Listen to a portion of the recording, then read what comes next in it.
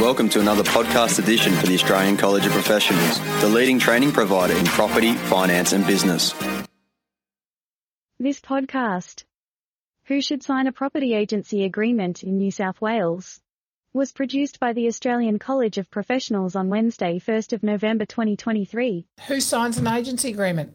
Now, this is not from the perspective of, and I know I've talked about it a million times about an assistant agent or a certificate of registration holder can't hold a vendor or a landlord to an agency agreement, and it has to be countersigned by a licensed agent.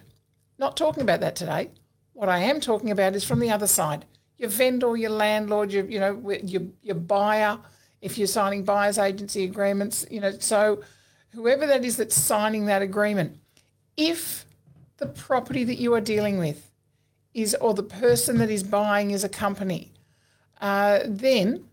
or you're selling a business and it is in a company name, you actually need to make sure that the person signing the agreement is a director or has the authority from a director of that company to sign that agreement. So how do you go down that path? How do you know that it's owned by a company? Well, obviously you are getting your fraud prevention identity checks done, and that shows you're obviously getting personal identification, both from a photo ID perspective and from other forms of personal ID from people. And then, of course, that third part of that ID checklist is proof of ownership of the property. So when you start getting rates notices or, extracts from title deeds or a front page of a sales contract, it's going to show you that the property is owned by a company.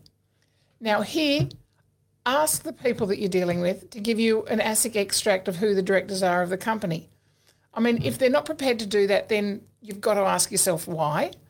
If they're not prepared to do that because it's going to cost them however many, $20 or whatever that cost happens to be, then perhaps once you've got the listing, you go back and do that ASIC search yourself to make sure that the person signing the agency agreement on behalf of that entity actually has the authority to do so. So they're either a director on that day that they signed that agency agreement, or they have written authority from someone who is a director of that organisation, of that entity on that specific day. So guys, just protect yourselves. This is about protecting your commission. This isn't really about anything other than that. And of course, yes, you've got to go down the path of getting, all of the personal identification documents of the person who's signing it, who is a director of the company.